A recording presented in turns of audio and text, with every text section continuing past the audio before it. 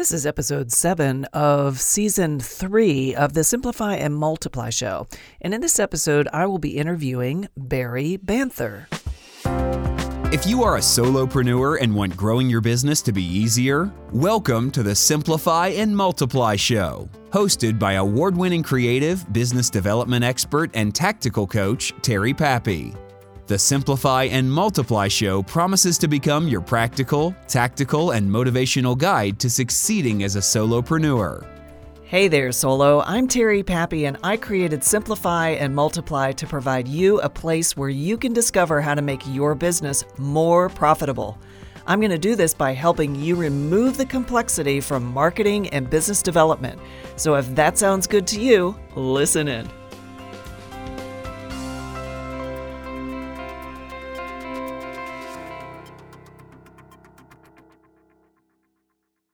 So I met Barry Banther when I started attending the Central Florida National Speakers Association chapter meetings. And at the time I was living in Orlando, and I would drive to Tampa to meet with some of the most welcoming, friendly, just wonderful people that I've ever met, which is one of the reasons why I really love working with professional speakers. And so Barry, at the time that I went there, was the president of the chapter. And one of the things that I love about Barry is his wonderful, friendly, comfortable, easy, wonderful way of telling stories. And he has lots of stories to share in this interview. And since this is the season 3 and we're focusing on the power behind building a business of you, making it about you and all of the things that you bring to the table, he really shares some interesting things about what that is and what that really means as far as translating it into being a servant of your client's needs. And as he says in the interview, being obsessed about your clients. And I can't agree more with that. So I hope you enjoy this great interview with Barry Banther and all of his wonderful stories and really powerful wisdom on how to be a really successful solopreneur. Hey, Barry, thank you so much for being here on the Simplify and Multiply show. It's great to have you. Thanks, Terry. I've looked forward to this very much so. Yeah, so one of the things that I really enjoy about you, and since I met you in 2016, is your gift of wonderful, enriching stories. And you're such a wonderful storyteller. So I hope that this interview is filled with more wonderful stories from you, and that you can share your wisdom with us. So thank you so much for being here. Now, in this particular season, we're focusing on the business of you. So when I talk to people, everybody kind of has a different opinion about what that means for them. It's not just personal branding. It goes well beyond that. And I know you and I talked prior a little bit about, how lonely it can be when you're a solopreneur and you're building your business. And what I'd love to hear is a little bit about kind of how you got started in your work when you were initially getting into that solopreneur type of a capacity, and how that whole experience unfolded for you. I'd love to hear that. Well, sure, Terry. For me, and everybody takes a different path, but my path, I was very fortunate to be serving. I served 3 different governors as their appointee to oversee all private higher education in the state of Florida. I was first appointed by Governor Martinez, and then Governor Childs, and then Governor Bush. And I was elected 3 times as the chairman of the State Board of Independent Colleges and Universities, responsible for about 100 institutions with over 500,000 students for all the regulatory oversight. I remember the day I won't name the university. Some people can guess it, but it's a popular university, private university in Florida, that was up in front of us, in front of our board for recruitment violations. And so I spent the day listening to all of the evidence and counter evidence. Did they violate their recruiting standards? Should they be allowed to continue to have a football program?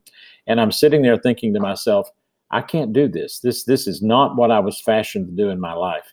And so I remember telling the executive director, I'm not going to serve another term. He said, well, you're crazy. You're at the epitome of your career. I said, no, someone else can do this. I really want to work with individuals. I don't want to adjudicate conflicts with institutions.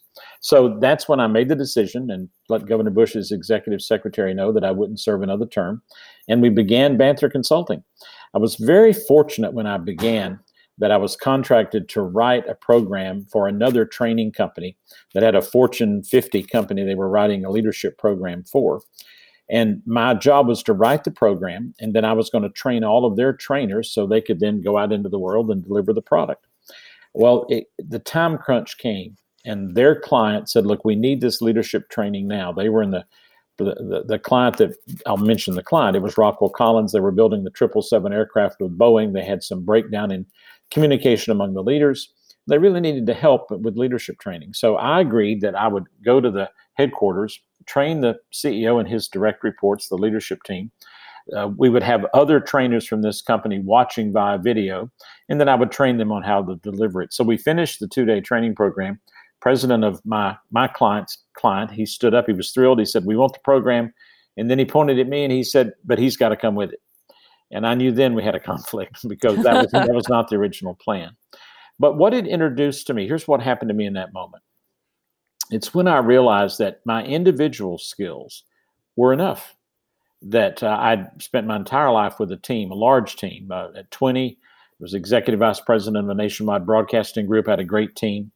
And working obviously on the state board, we had a great team. But that was my moment. That was my epiphany, that this is something that I really can within myself do. And I think everyone who makes the decision, I want to be a speaker, I want to be a consultant, has to have that moment when they recognize I can do this. Now, for me, and I've shared this with you before, Terry, I think it's sometimes not so much like an entrepreneur. We've all worked with entrepreneurs who are taking risks, making investments, building something they can sell. That's really not much what we do as speakers and trainers and consultants. We're a bit more like artists.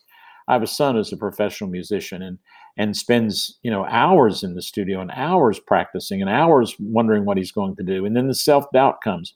Then he has that moment on stage when the audience erupts in applause and they get what he's trying to communicate. So I think 3 things have to happen to us to discover that this really is our life's career. First, we have to have that moment when we recognize we're enough. We really do have the ability to help people. We have a heart to help, and our life experiences are enough.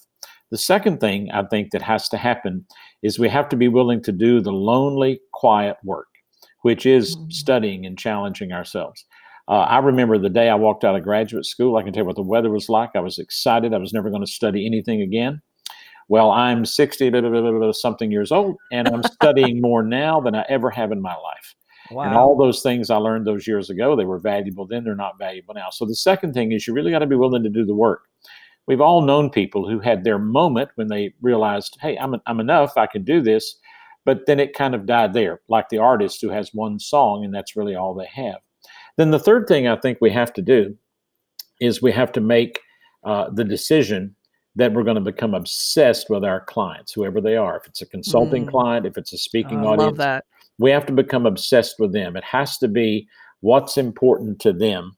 And that allows us to connect what it is we've discovered we can do and the hard work we do. Because if we just know I can do something, then that's kind of a one-hit wonder. If we just work on that, then we may be missing our audience. But when we put those 3 pieces together, I know I'm valuable in myself. I know I've got life experiences that can help people. I'm willing to continue to do the hard work to understand what that means in our current climate, our current culture, our current economy, and that I'm really obsessed with my audience. I know how I can apply that to my audience. When we bring those 3 things together, then I think we really move into being a solopreneur who can survive the loneliness, can overcome the challenges in marketing ourselves, and ultimately achieve the client or the end user's goal of what they're trying to learn. That's beautiful. I love how you put that, and the part that gets me most excited is the obsessing about clients, because that's one thing that when I work with my clients in building their marketing and branding strategies is they focus so much on their own stuff, if you will, which is okay. I mean, you have to figure that out in the beginning, but for me, I like to reverse engineer. It's like, what is your ideal client dealing with? What is it that you really need to understand about them so you can be able to really deliver the best results, because then they'll love you for life. And Mhm. that translates to exactly what you said, which is obsession over your clients, which I love. Let me I tell you. love. Let me tell you a story about that. I had that big birthday not too many years ago, and my wife said, "What do you want to do for your birthday?" I said, "Well, let's just go out with my son and daughter-in-law." My son works in our consulting practice; he's managing partner, and my daughter-in-law earned partner status a few years ago. I said, "Let's go out with them and our granddaughter. That's all I want to do." She said, "Well, I'll make reservations at the yacht club." I said, "Great." And we have a small yacht club here in Tarpon Springs. So she made reservations for 6. Well, 6 o'clock, Janice is not ready to leave, and I'm getting a bit irritated. I said, "Look, I don't want to go down there and stand in line." And she said, "Just be calm. I'll be ready in a minute." She gets ready, and we leave, and we drive up in front of the yacht club, and there are cars on both sides of the road. I said, "I'm not going in there and standing in line tonight. Let's just go to Burger King." She said, "Please, let's just go in."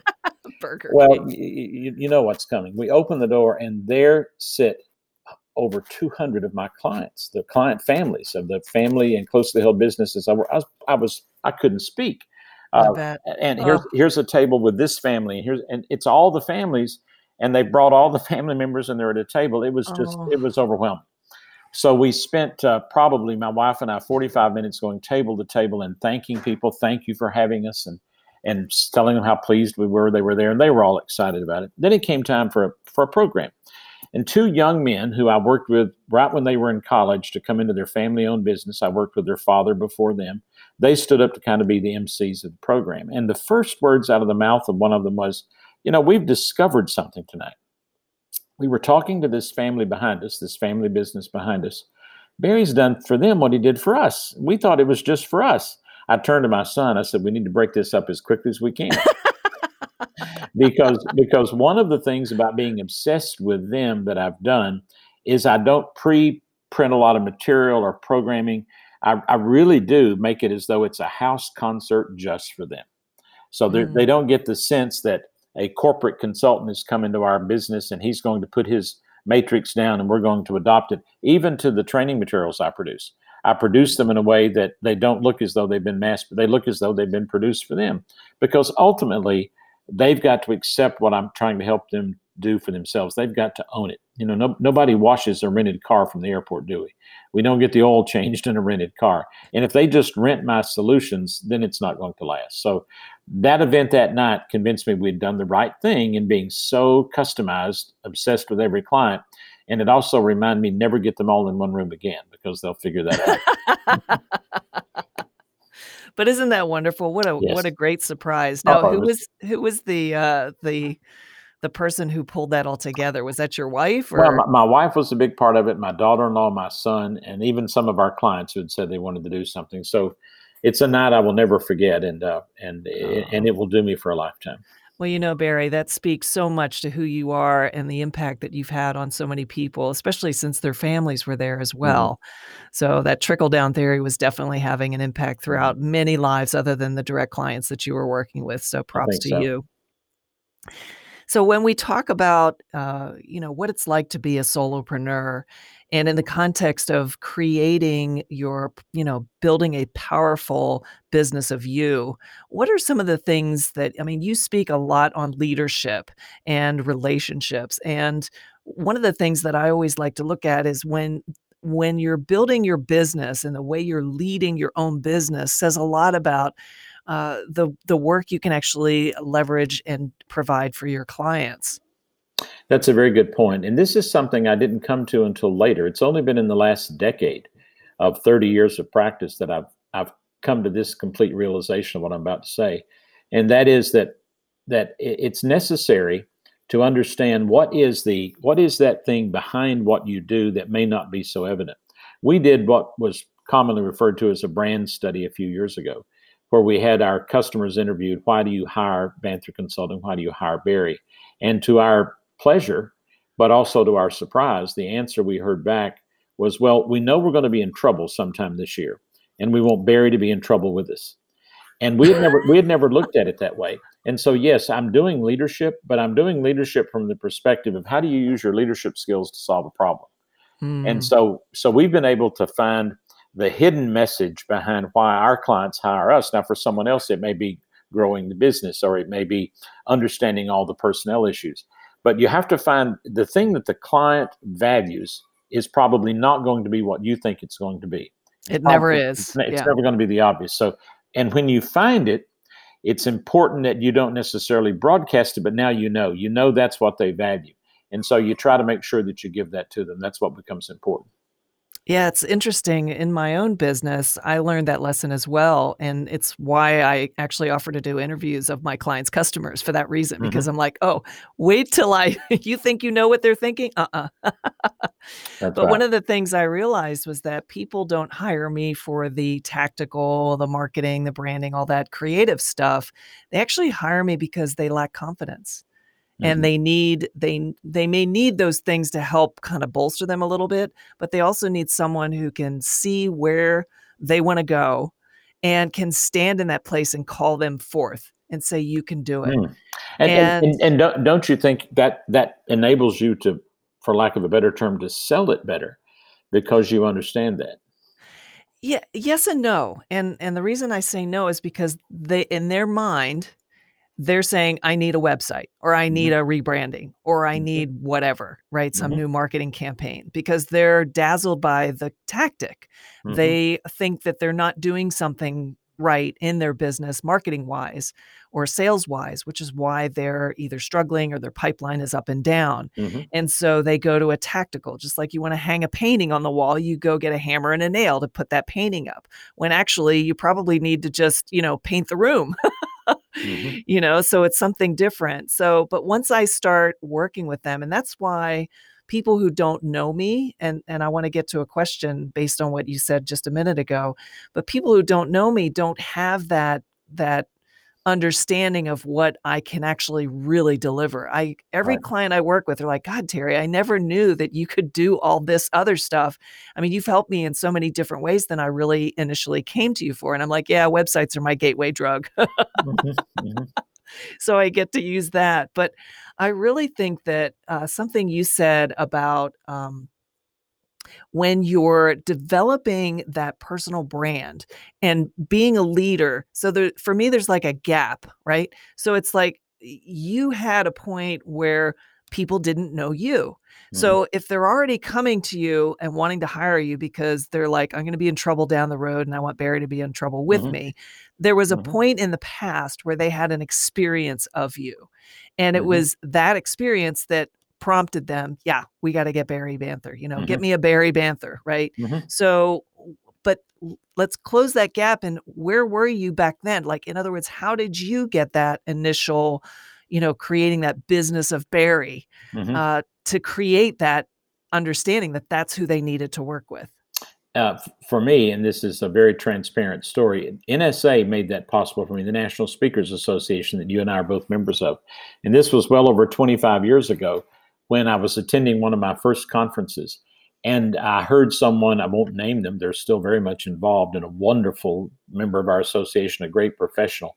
They were sharing an experience and a story, and it really resonated with me. And afterwards, I'm speaking with them, and I said to them, I said, that is so powerful. I said, I've got an opportunity coming up in a few weeks, and I think I'll use that. And they looked right at me. He put both of his hands on my shoulder. He said, if you never speak to me again, please listen to what I'm about to say.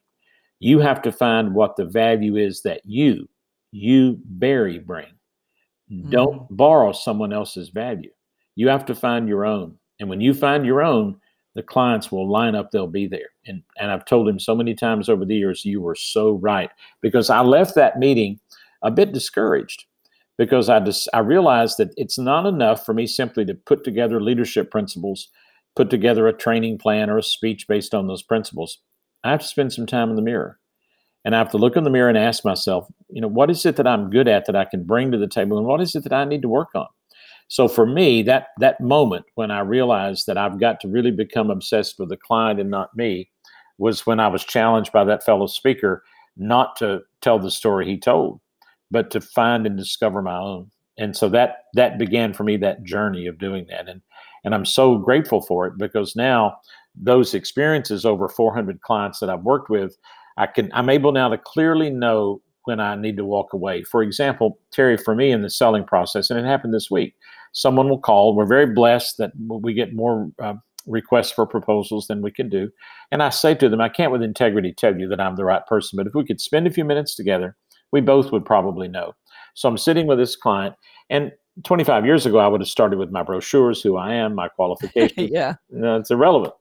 No one woke up this morning wanting to know about me. They've got a problem they want to solve. So I've really worked on the kind of questions I can ask that will allow that person to begin to discover their own situation. So I'm asking the questions, and the questions are getting a little painful. We've talked for about 30 minutes, and I've gotten him to the place where he was well aware this is a problem that I have to solve. And he looked at me, then he said, okay, Barry, how much does all this cost?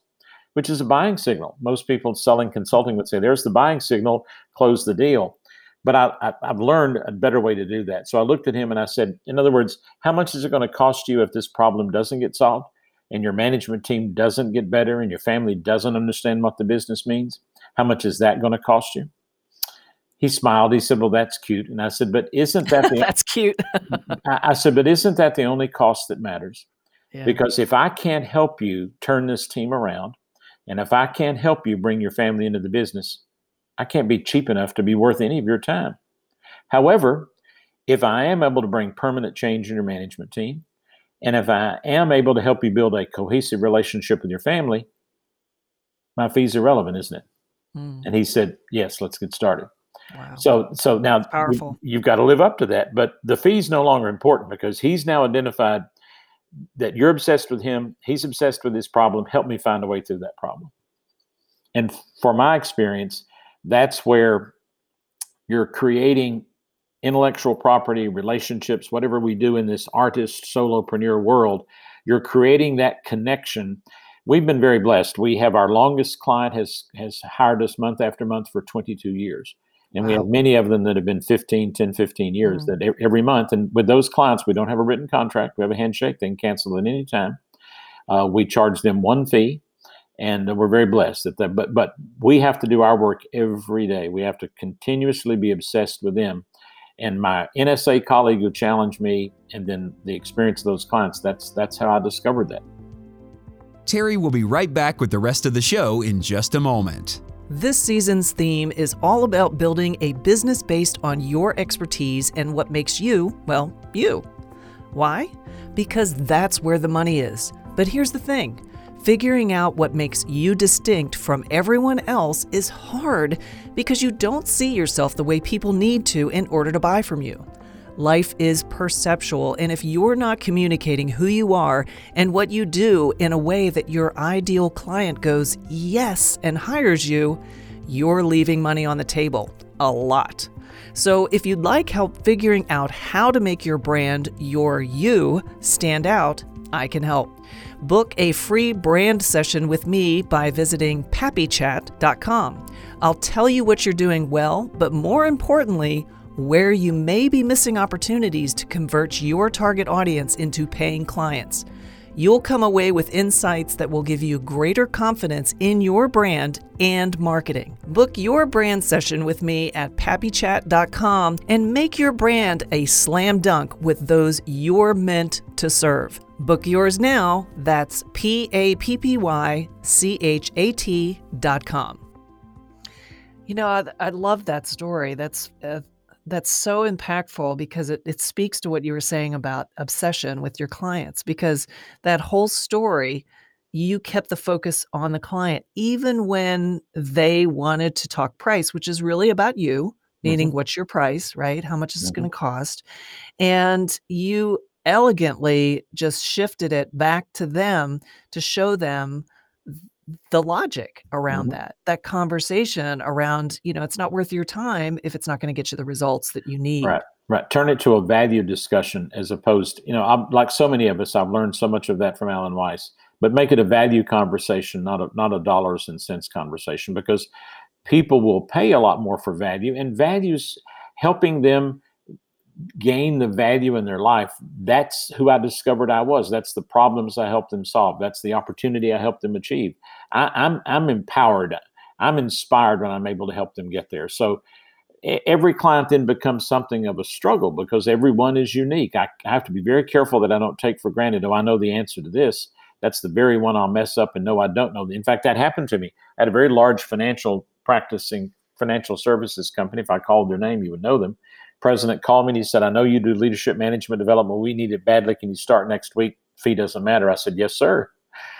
3 weeks in, I realized what I'm doing, it's not going to hurt them, but it's not their problem. Interesting. And I had to go back to him and sit across from him and say, like, oh, an apology. I jumped too quick. And I know you thought their problem were their management skills, but it's actually not. I now think it's this problem. So I can continue this program and we can complete it because they're in it, but it's not going to, I'm not going to be able to achieve the goals. And I said to him, so there's going to be no fee for this. This is my mistake. To which, thankfully, he said, no, I'm going to pay you this fee and then let's work on the other problem too. So again, if I make it about me and what I can offer, and that's all I'm doing, high risk for failure. But if I begin with being obsessed with them, who are they? Where are they? What do they need? How does what I've developed fit them? And usually the principles, communication, cooperation, being able to lead, manage your time, manage projects, those are the same. But then how do you connect them to their world? How do you get to know who they are? I'll give you a quick story. I've got a family. It's a large family in the chemical engineering business, almost 100 years old. I worked with the second generation to bring the third generation in as the president. And after a few months, the third generation president called me and he said, I'm having a problem with my dad. I said, what's the problem? He said, well, he's showing up at the shop still, 78 years old. He said he shows up every morning at 5 and he's down as all the mechanics are coming in to get their equipment and get their stuff. He's telling them what to do. And he said, it's causing a problem. I said, look, don't tell him I'm coming, but let me get up there. And so I flew up, went to McDonald's, got some coffee, parked my car maybe 50 yards away from the shop. It's early. It's about 5:30 in the morning. Walked up so he couldn't see me. Stood at the shop door, cleared my throat. He popped his head up out of a supply box and he cried out, oh, I'm caught. And I said, no, you're not caught. Let's sit down. And I handed him the coffee. And he started to cry. 78-year-old man. He said, Barry, I started coming to the shop with my father when I was 6, 72 years ago. I can't wake up and do anything else. Can I not come at least for a little bit? So I worked with his son and I said, look, let's work out a way where he's there, but he's going to hold back from telling them what to do. And let's work with them and help them respect him. And even if he's telling them, make sure they check back with you. Well, I never expected that with that client. I never thought that was going to occur. But if you're obsessed with your client, you're constantly looking at their world. What are they experiencing? And is there any way you can help them in that experience? And for me, that was a molten moment for me to be able to help him continue to do what he'd done for over 70 years, yet let his son truly be the president of the company. And I love both those stories. And what I'm hearing is that you're still providing a huge value because you're helping them discover their gap, right, and identifying it. And even though it might not be exactly in your wheelhouse or what you initially signed on for, the fact that you're doing the due diligence and you're peeling back and you're giving that compassion about that client so they know that you're really out there for their best interest, they will listen to what you say, and being there to help them figure it out, whether you're the one to provide the solution that's really the right solution they need or not, is irrelevant at that point. Can I recommend a great book? Yeah, please. It's Willie Nelson's autobiography, and the title of it is It's a Long Story. And I love biographies. I read them constantly. It's one of the best I've ever read. And really, if our listeners know Willie Nelson, you'll love every page of this book. He is as transparent as he can possibly be. Now here's a man who's unusually so had an unbelievable record as a songwriter. Obviously, from Crazy with Patsy Cline to Hello Walls with Farron Young, and the list just keeps going on. And of course, all the work with the Outlaws. So he was asked the question, Willie, you're almost at the time, you're almost 80. Why are you out here doing this? He said, I'm a songwriter. And he said, I'm a songwriter about experiences. He said, when I stop having the experiences, I have nothing else to write about. And Terry, that just flew in my face. I thought, if I stop paying attention to where the client is, if I stop listening to their experience, then my growth ends and my value ends. And I'm stuck back 3 or 4 years ago, whenever that stopped. So for me, that was a real aha, that if I'll just pour myself into the client every day, learn everything I can. Some of it will be relevant, some won't. But in there, I'll find my story. I'll find the song they need to sing and bring that to bear. And that's what they value. And so I think it's imperative for us. We have our lonely times as an artist and as a solopreneur, but then we have to have our times immersed in those clients, not just bringing our solutions, but listening and observing and asking ourselves, what if? Because we can do that for the client. And then if we can come alongside them and bring that value, we've helped make a lasting impact on their lives. Yeah, that's incredible. And it's interesting given that this is the season of, the power of the business of you. There's this nice thread around all that you're saying about discovering these three things that you talked about, but it's like finding your magic. I work with Denise Pavranik, and she calls it finding your magic. And it's like you can find it, discover it, but then you have to trust it. And that's when I think you can have more courage to actually be obsessed about the client and not make it about you and not make them wrong because they're not following your process or, how you want to kind of out of the box them. And so if you met somebody like, let's say a speaker came along who, is maybe a few years in, they had a lot of expertise regardless of their age, and they were starting their business of you, what would you encourage them to do or inwardly look to discover their magic, to discover that what makes them them so they could tell their own stories? Well, I think it begins with examining your heart. And boys, that's a cliche, isn't it? How do we examine our heart? And I think to be able to sustain yourself over many decades in this business, you have to have a heart to help. I just think that's really important. A heart to perform is wonderful, but that'll be fleeting. It won't last for long. And a heart to be seen will be rewarded, but it won't be rewarded with repeat business. So you really have to ask yourself, do I have a heart to help? Whether I'm helping from the platform, helping coaching over the phone, helping in a consulting engagement, helping in listening, do I have a heart to help? And then how do I nurture?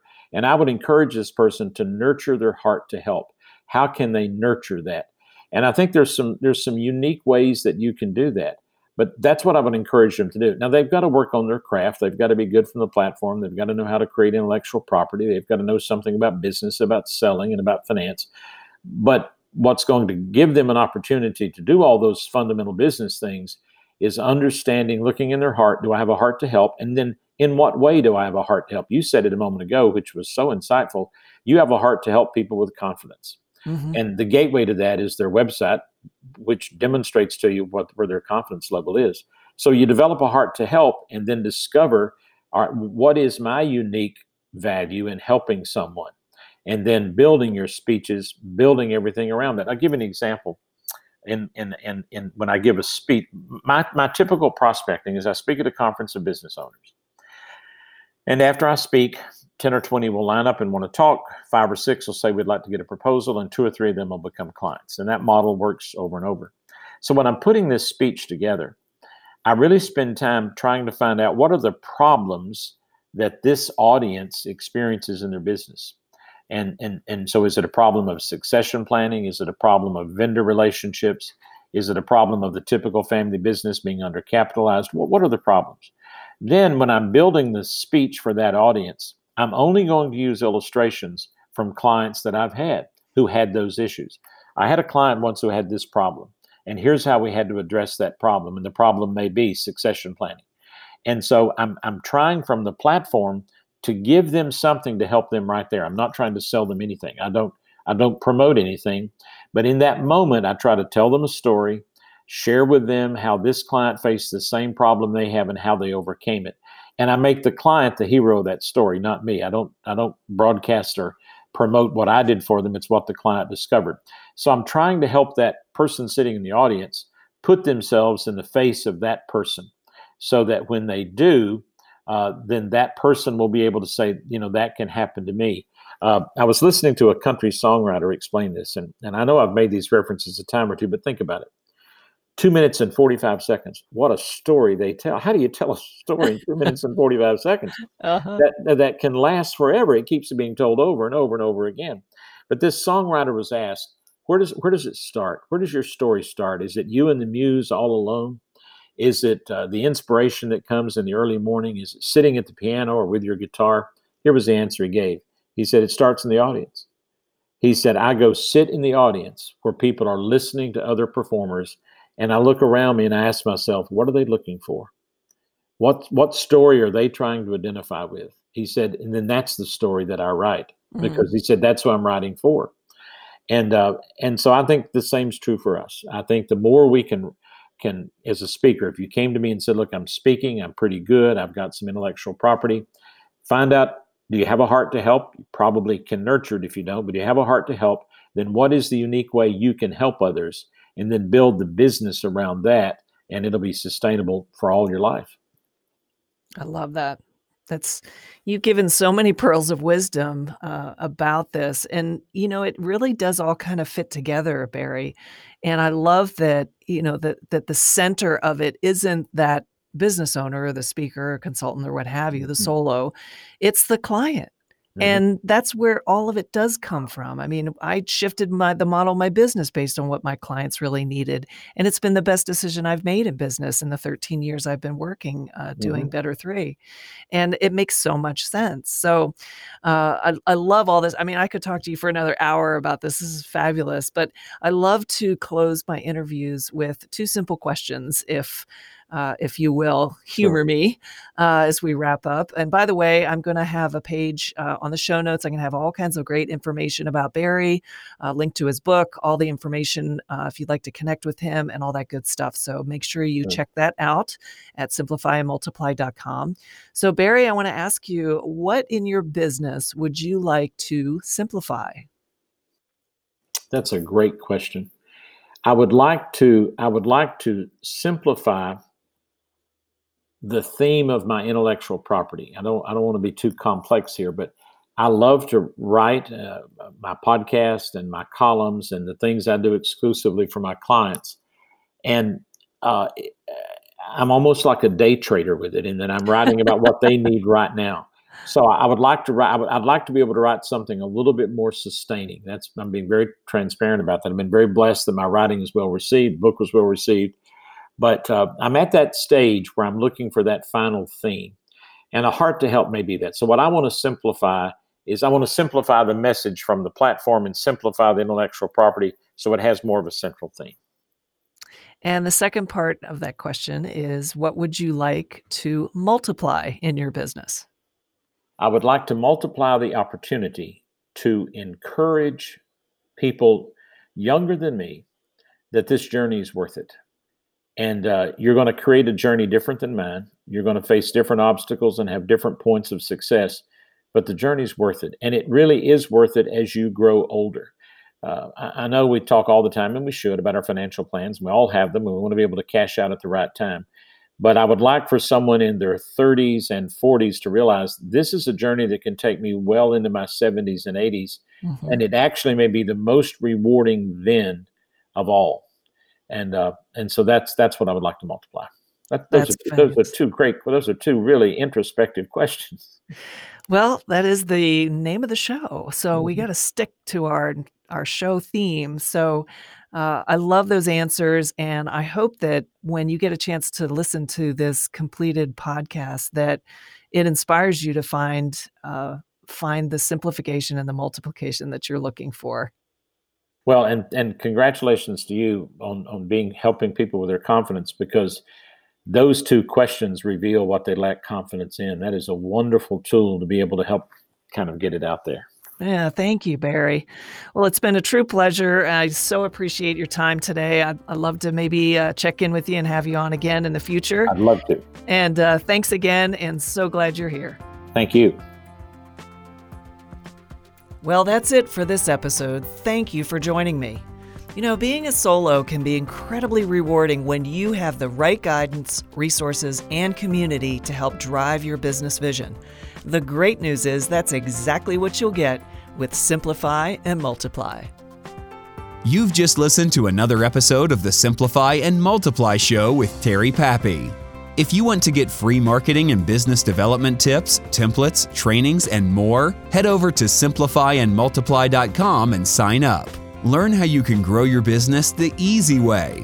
That's simplifyandmultiply.com to join our growing community of amazing, talented solopreneurs out to simplify their business, multiply their income, and make a big impact in the solopreneur economy.